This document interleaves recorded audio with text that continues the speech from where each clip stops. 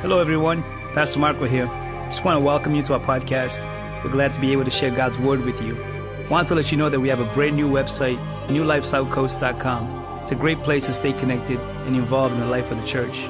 Listen, if you live in the area, come check out one of our Sunday morning services, 9:30 or 11:30. It's a powerful time, and we also have kids ministry for all ages. I believe this message is going to encourage you and challenge you today, but also make sure you share it with a friend who needs to hear the Word of God. Blessings.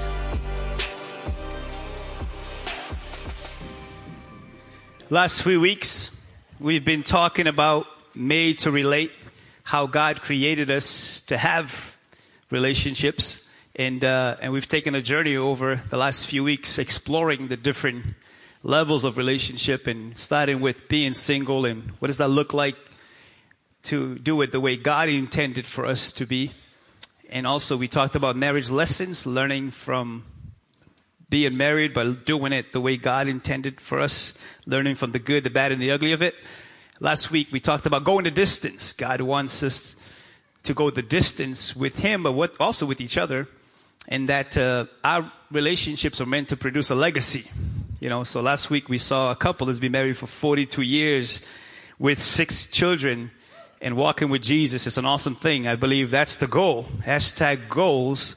And then today, we're going to talk about a very important part of relationships. We have to talk about sex. Okay. And when I say that, you know, people get weird. And so I want to make a disclaimer right off the bat that this message is one of those that there's going to be some bumpy moments. There's going to be some uncomfortable moments. But I want you to know all of it is to bless us, is to edify us, is to make us more like the people that God created us to be. Amen. And less like the people that live in darkness. Yeah. See, there's a saying that they say every sinner has a past and every saint has a future. You know, and so when I talk about these things, it's going to bring up maybe some past issues or whatnot. But all of it is done through grace. All of it is done through truth and compassion and love. And I always like to say we're not there yet, but we're on our way, right? We're all a work in progress. And so this is your captain speaking. This flight will be bumpy at times, but buckle your seatbelts.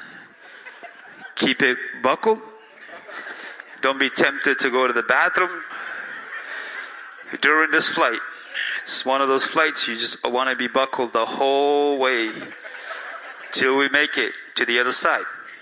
And when we get there, I will let you know. Over and out.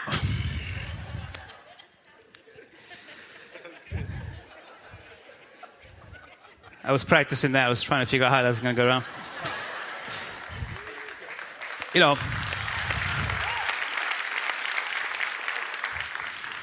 y'all don't understand how hard it is to do this 52 times a year, okay?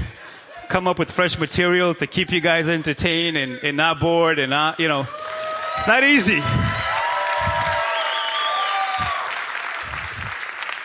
It's not easy. All you have to do is sit there.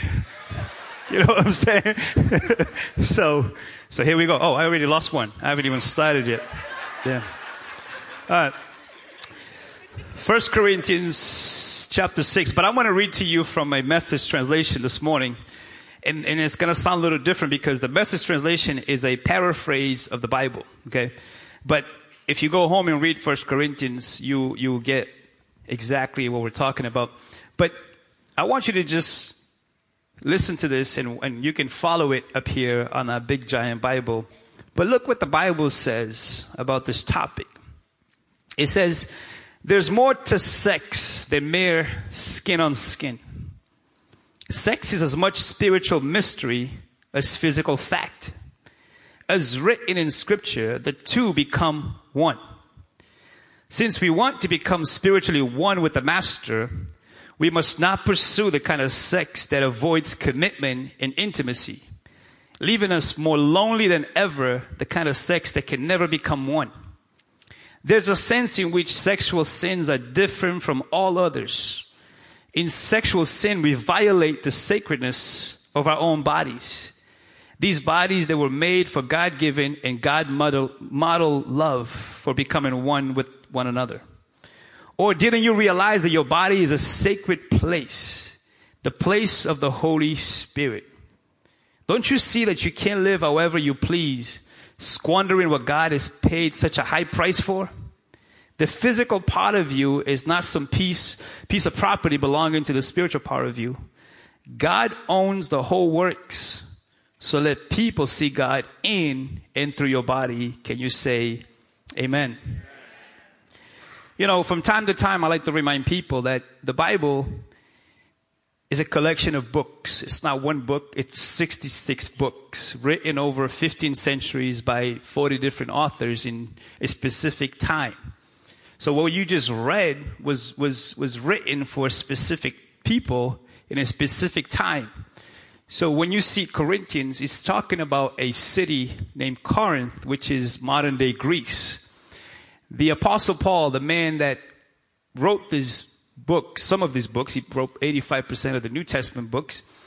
God called him and gave him a specific calling. He says, I want you to go into these areas and preach the gospel.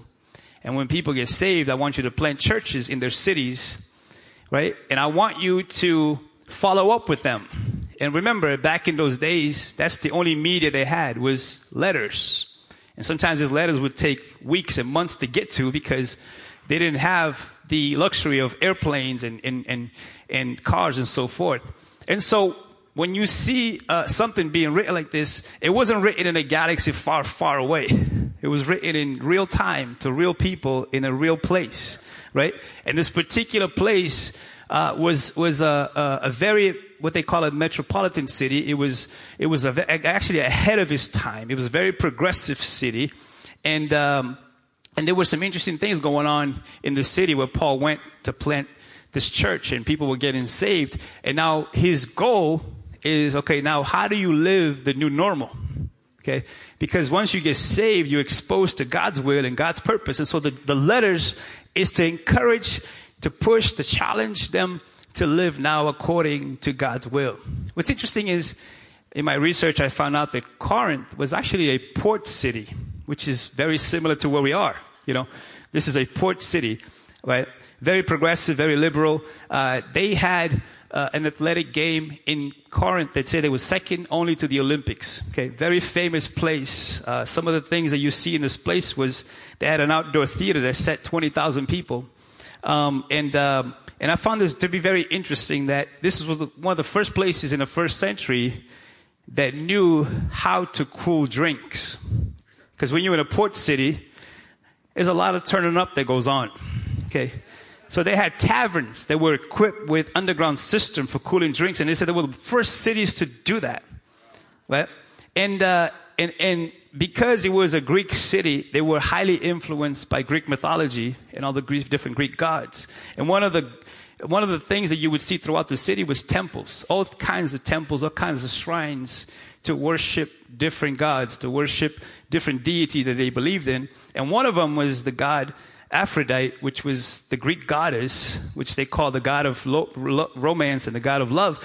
And one of the things that would happen in those temples was you would have over 1,000 prostitutes that were available for people to just have sexual orgies in the name of spirituality. So this is the city that Paul is talking about. People are coming out of this lifestyles, and Paul is saying, now, wait, there's a new normal. You are the temple now of the Holy Spirit. Right? And God has a plan even for your sexuality. They had a saying in that city that food is for the stomach, which meant if I have a physical urge, I should fulfill it. You know, and so Paul was saying, wait a minute, now you're more than a sum of your urges. You are more than physical, you are emotional, and you're also spiritual. And so you can't approach your life the way you used to before, because now you have a new revelation, a new understanding of what the purpose is for each thing that you were created for, including your sexuality. Are you following so far?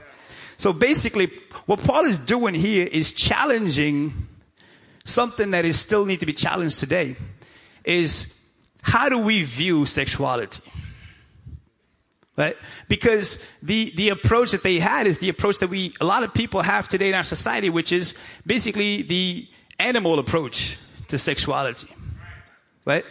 The animal kingdom, sexuality is just pure biology. Right? It's all about mating to reproduce. You know? And there's no feelings involved. You don't hear a dog going, "You're not talking to me enough." You will never hear a cat say, "I want to express my feelings more to you." You know, you don't find, small groups with cows talking about the 5 love languages because they weren't created that way. They were created to just mate and reproduce. And the sad reality is a lot of our sex education only talks to our kids on this level. Isn't it sad that our sex ed say things like, they can't help it. They have no choice. So we might as well help them be sexually active. Now, how irresponsible is it for a 12-year-old to know how to maneuver through the hormones that he or she is going through? And here we are encouraging them to do something that perhaps is not the most healthiest thing in the world. And then we wonder why our children are all messed up. We wonder why an entire society is struggling. And to make it matter worse, those who abstain get made fun of. Isn't it interesting? We live in a society where if you say, I'm saving myself, you are an idiot. You're a loner. Something is wrong with you. But if that kid was to reverse that on the other ones, he would be called judgmental. If the kid that is abstaining says, you are squandering a great gift that God has given you, automatically that kid will be called judgmental, condemning. Isn't it interesting? In a society where the normal is really abnormal and the abnormal is not normal. Right? This is what the challenge it is to be a Christian in a society that wants you to be an animal. We weren't created to be animals. We were created to be higher than animals. We're created to have a greater perspective. And just to add that it takes way more self-control to abstain. So this is no easy task. Matter of fact, what God calls us to do is no easy task. Right? But then there's the other extreme, because unfortunately when it comes to certain topics, we have extremes. Some people think we're animals, but then some people think we're angels, but we weren't created to be animals nor angels. We're higher than animals, lower than angels. What do I mean by that? Well, the other extreme is to never talk about it. Is to kind of hide it. Right? And we tell our kids, don't do it, and then get married and do it. But what happens with all the feelings, the emotions, the hormones? Like, how do we process through all of the things that's happening through our bodies? Because we were created to be sexual beings. And when we repress it, it's also harmful. Are you following? So denying sexuality is also not healthy. We need to talk about it. Here's the thing, parents. If you don't talk about it, someone will. Someone else will. If you don't walk them through it, someone else will gladly walk them through it, because we live in a society that pushes it like it's the greatest gospel in the world. And so we need to talk about it. The church needs to talk about it. Parents need to talk about it. It's important that we embrace how God created us, but then maneuver through it. Learn to talk through it, because it's normal. It's part of who we were created to be. So we're not animals. We're not angels. We're human beings. And as human beings, the Bible tells us from the beginning that God created us male and female. Right? From the beginning. The first moment in scriptures that you hear the word sex is right in Genesis. He said, listen, I'll create you male and female. This is why they will leave their home. They will become one. And the word become one there is a sexual unity. A sexual union. You see how powerful that is? So basically, if you were to put an explanation on sex according to God's will, this is what it looks like right here. Sex is the ultimate act act of commitment, intimacy, bond, romance, and reproduction. That's the ultimate act. It's the only thing that you do with someone that you will never get back. That's why it's so sacred. That's why it's so powerful. There's no such thing as a casual sex. Every sex comes with the consequence of repercussion. I like to remind people that when God told Adam and Eve, listen, if you disobey me, you will die. And they disobeyed, and the enemy said, you're not going to die. Well, the truth is, they didn't die physically then, but they died emotionally and spiritually. Yeah. And so a lot of times people don't realize that when you pluck a rose and you give it to someone, that rose looks beautiful, right? But check on that rose again in a few weeks. Eventually the rose dies when it's not connected to the source. Right? And so when we live in a society that just says, yeah, go for it, do whatever, we don't realize that, wait, that was just the initial act. You got to check back 6 weeks from now. You got to check back 6 months from now. You got to check back a year from now to see if he really didn't die. Are you following? So God invented sex. He created it. He's for it. Out of the 66 books in the Bible, there's a book specifically about romance between a woman and a man called Songs of Songs. It might become your favorite book to read after today. You're like, that's in the Bible? Yeah, it is. To show you that this is God's idea. It's not weird. It's not crazy. It's just that everything that God creates has a purpose and a plan. And anything outside of it becomes something less than what we wanted it to be in the first place.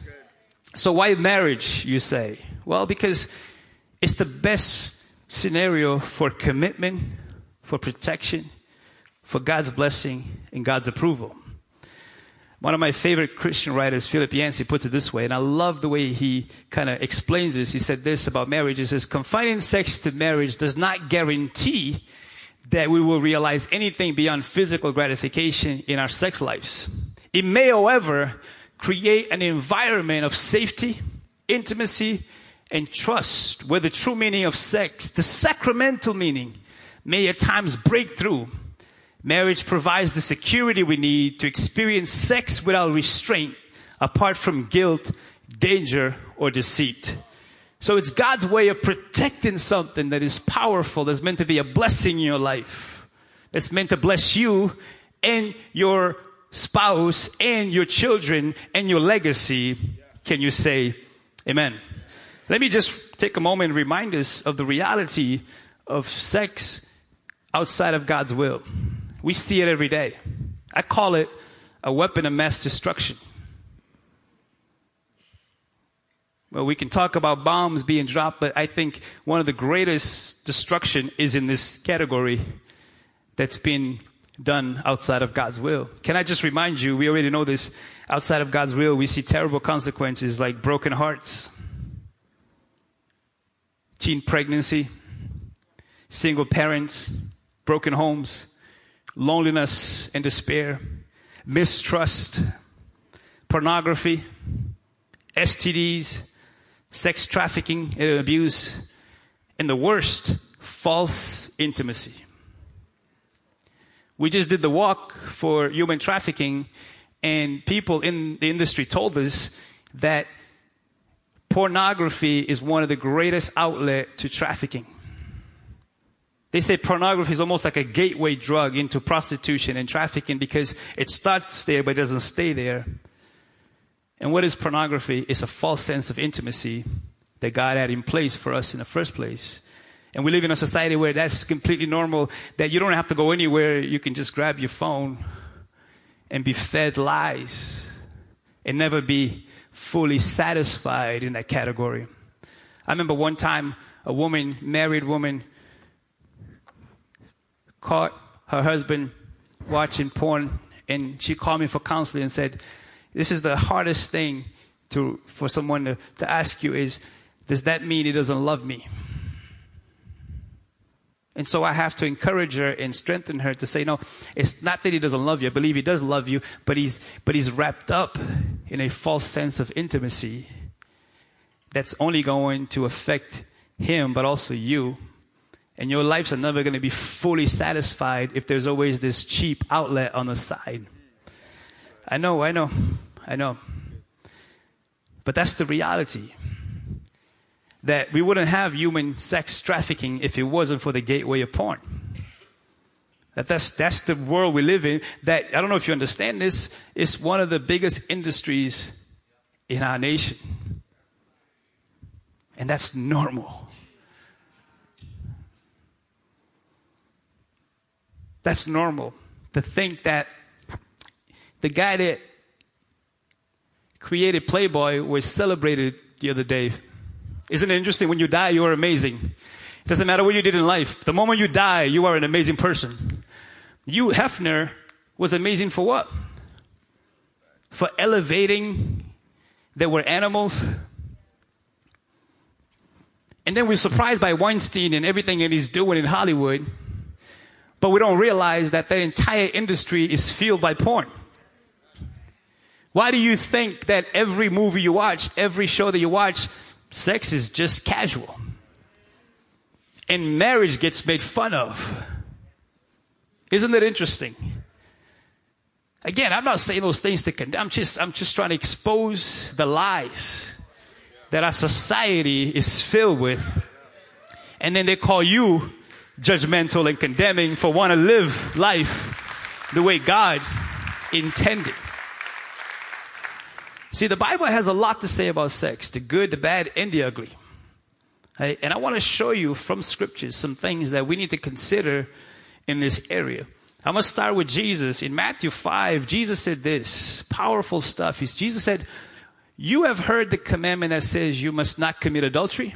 But I say, anyone who even looks at a woman with lust has already committed adultery with her in his heart.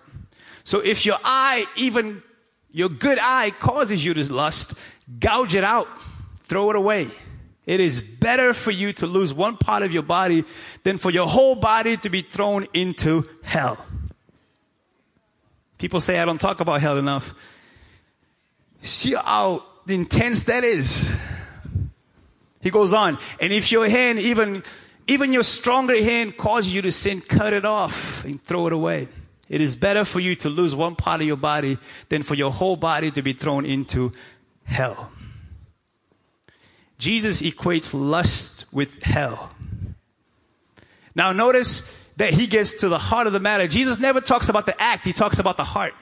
If you look at a woman lustfully, saying like, what is the condition of your heart? He goes on to say, your eyes are the windows to your soul. If your eyes are dark, your whole soul is going to be dark. Are you following? And so the extreme cut your hand off, what he's saying is, listen, you better do something about what's making your heart damned. Or your hand. You know what your hand there he's talking about? He's talking about physical abuse. You say, if you raise your hand, you better cut it off because that thing will lead you to hell if you don't repent. See how serious he takes this? And you're like, man, why is it so extreme? Because God talks like a heavenly father. If you're a father, you will look upon differently because that's someone's daughter. That's someone's sister. That's someone's significant other. That's why it's so strong. If you're a father, if you hear that someone lay hands on your kid, you are going to lose it.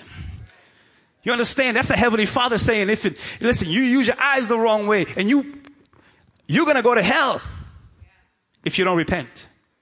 The good news is there's forgiveness, there's restoration, there's repentance. But if you stay in that lifestyle, that's going to be the outcome. That's why I don't talk much about hell. It's not comfortable. It's not comfortable to say that some people, if they stay in a specific lifestyle without repenting, without turning to God, that's going to be the outcome. And let me just say one more thing about that. If someone was never interested in God on this earth, what makes you think they're going to be interested in God in heaven?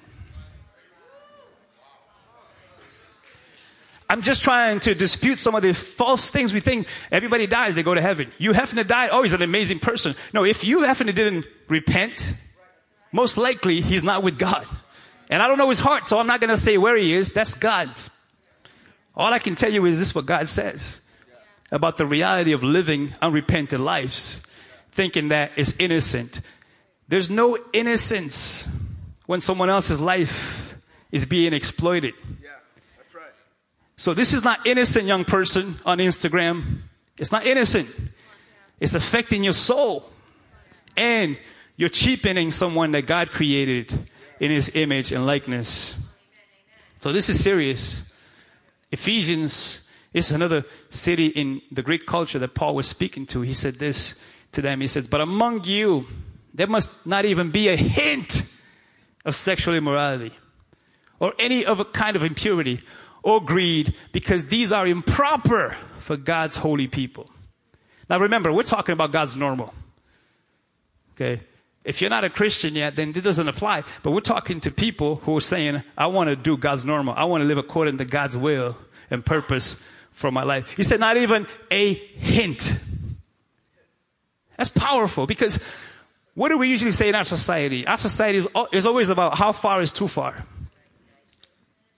God says, if you're asking that, you already went too far. Not even a hint of sexual immorality or any kind of impurity. He goes on in Corinthians again. Let me bring you back to Corinthians. Paul says this, don't you realize that those who do wrong will not inherit the kingdom of God? Don't fool yourselves. Those who indulge in sexual sin or worship idols or commit adultery or are male prostitutes or practice homosexuality or are thieves or greedy people or drunkards or abusive or cheat people, none of these people will inherit the kingdom of God. Guys, this is strong stuff. Some of you were, this is important, were once like that. But you were cleansed. You were made holy. You were made right with God by calling on the name of the Lord Jesus Christ and by the Spirit of our God. So thank God that there's forgiveness, there's healing, there's restoration. But he said, don't fool yourself if you stay in that lifestyle. He goes on to say this. Paul continues. Look, you say, and again, he's talking to the people in the city, a port city like our city. Look what he said. You say, I'm allowed to do anything, but not everything is good for you. Even though I am allowed to do anything, I must not become a slave to anything. You say food was made for the stomach and the stomach for food. Remember the saying? This is true though. Someday God will do away with both of them. But you can't say that you can't say that our bodies were made for sexual immorality. They were made for the Lord, and the Lord cares about our bodies. We're a temple of the Holy Spirit. One more, another city called Colossus. He's talking to the Christians there. He says this, so put to death the sinful, earthly things lurking within you. Have nothing to do with sexual immorality, impurity, lust, and evil desires. Don't be greedy, for a greedy person is an idolater, worshiping the things of this world. Because of these sins, the anger of God is coming. You used to do these things when your life was still a part of this world. But now, but God, is the time to get rid of anger, rage, malicious behavior, slander, and dirty language. Come on, are you getting this? God loves his people. His desire is to bless us, to live lives filled with life. And I want to end here today by bringing us back to the new normal. The new normal is this. In Corinthians again, going back to these people, he said, this means that anyone who belongs to Christ has become a new person. The old life is gone. A new life has become. Church, I pray you understand there's a distinction between your old life and your new life. If there's no distinction, then there's no new life. Right? If we're still trying to think we're good people, we just need a little adjustment, and you know, if I just do a little bit more. Listen, Christianity is not about you. It's about what Christ has done for you to make you a new person. And I want to emphasize the language used to. Used to. We all used to something. But that's the old you. The new has come. There's forgiveness. There's healing. There's restoration. But better yet, there's transformation. Not all guilt is bad if it leads to change, if it leads to healing. We live in a society that would rather justify their sins than to repent of their sins. We'd rather make all the reasons, all the excuses in the world of why we're fine and why we're doing okay, as opposed to surrendering and saying, God, transform me from the inside. I want to be this new person that you created me to be. I want to have the right heart, the right perspective, the right approach in life. Because we all used to. I was saved at 20 years old. And I was talking to my pastor last night because I run everything by him. We're talking about this. He said, what you need to tell the church is that anything before Jesus was horrible. He says, I don't talk about my life before Jesus because what's there to talk about? He said, you hear some people brag about it. Yo, I used to do this. Like, you used to worship the devil. Why would you celebrate any of that? Right? Nothing before Jesus matters. It's all darkness. And I don't want my children to know what I used to do. I want them to know what I do now and what I am about now. And so I gave my life to Christ at the age of 20. And one of the first scriptures that he brought me to was Ephesians 5:3. It says, not even a hint. And I took that very seriously and abstained and got married at the age of 27. And I'm so thankful for the legacy we create now because the old is gone. The new has come. It's a new day for all of us. And as I end, I want to tell you again, we may not be there yet, but we're on our way. The desire of our hearts here is not to condemn anyone. It's to not judge anyone. But it's to elevate our standards to God's will and God's purpose for our lives.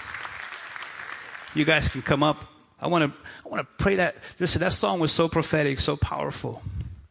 I want to go back to that song we just did. In church, I want to pray this morning that you allow the Holy Spirit to transform you, to heal you perhaps, to restore you.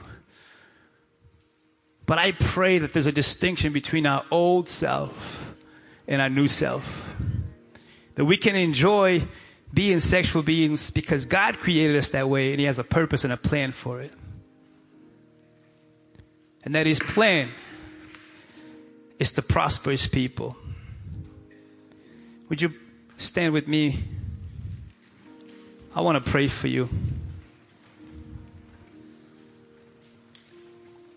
Would you lift your hands to the Lord as a sign of I'm open. I want to surrender. I want to be yours. Spirit of Jesus, come. God, only you know every heart in this place. Father, only you know the brokenness that this lifestyle has brought to many of us. I pray today is a day of healing, Lord. A day of forgiveness. A day of transformation. A day that we can say the old is gone. The new has come.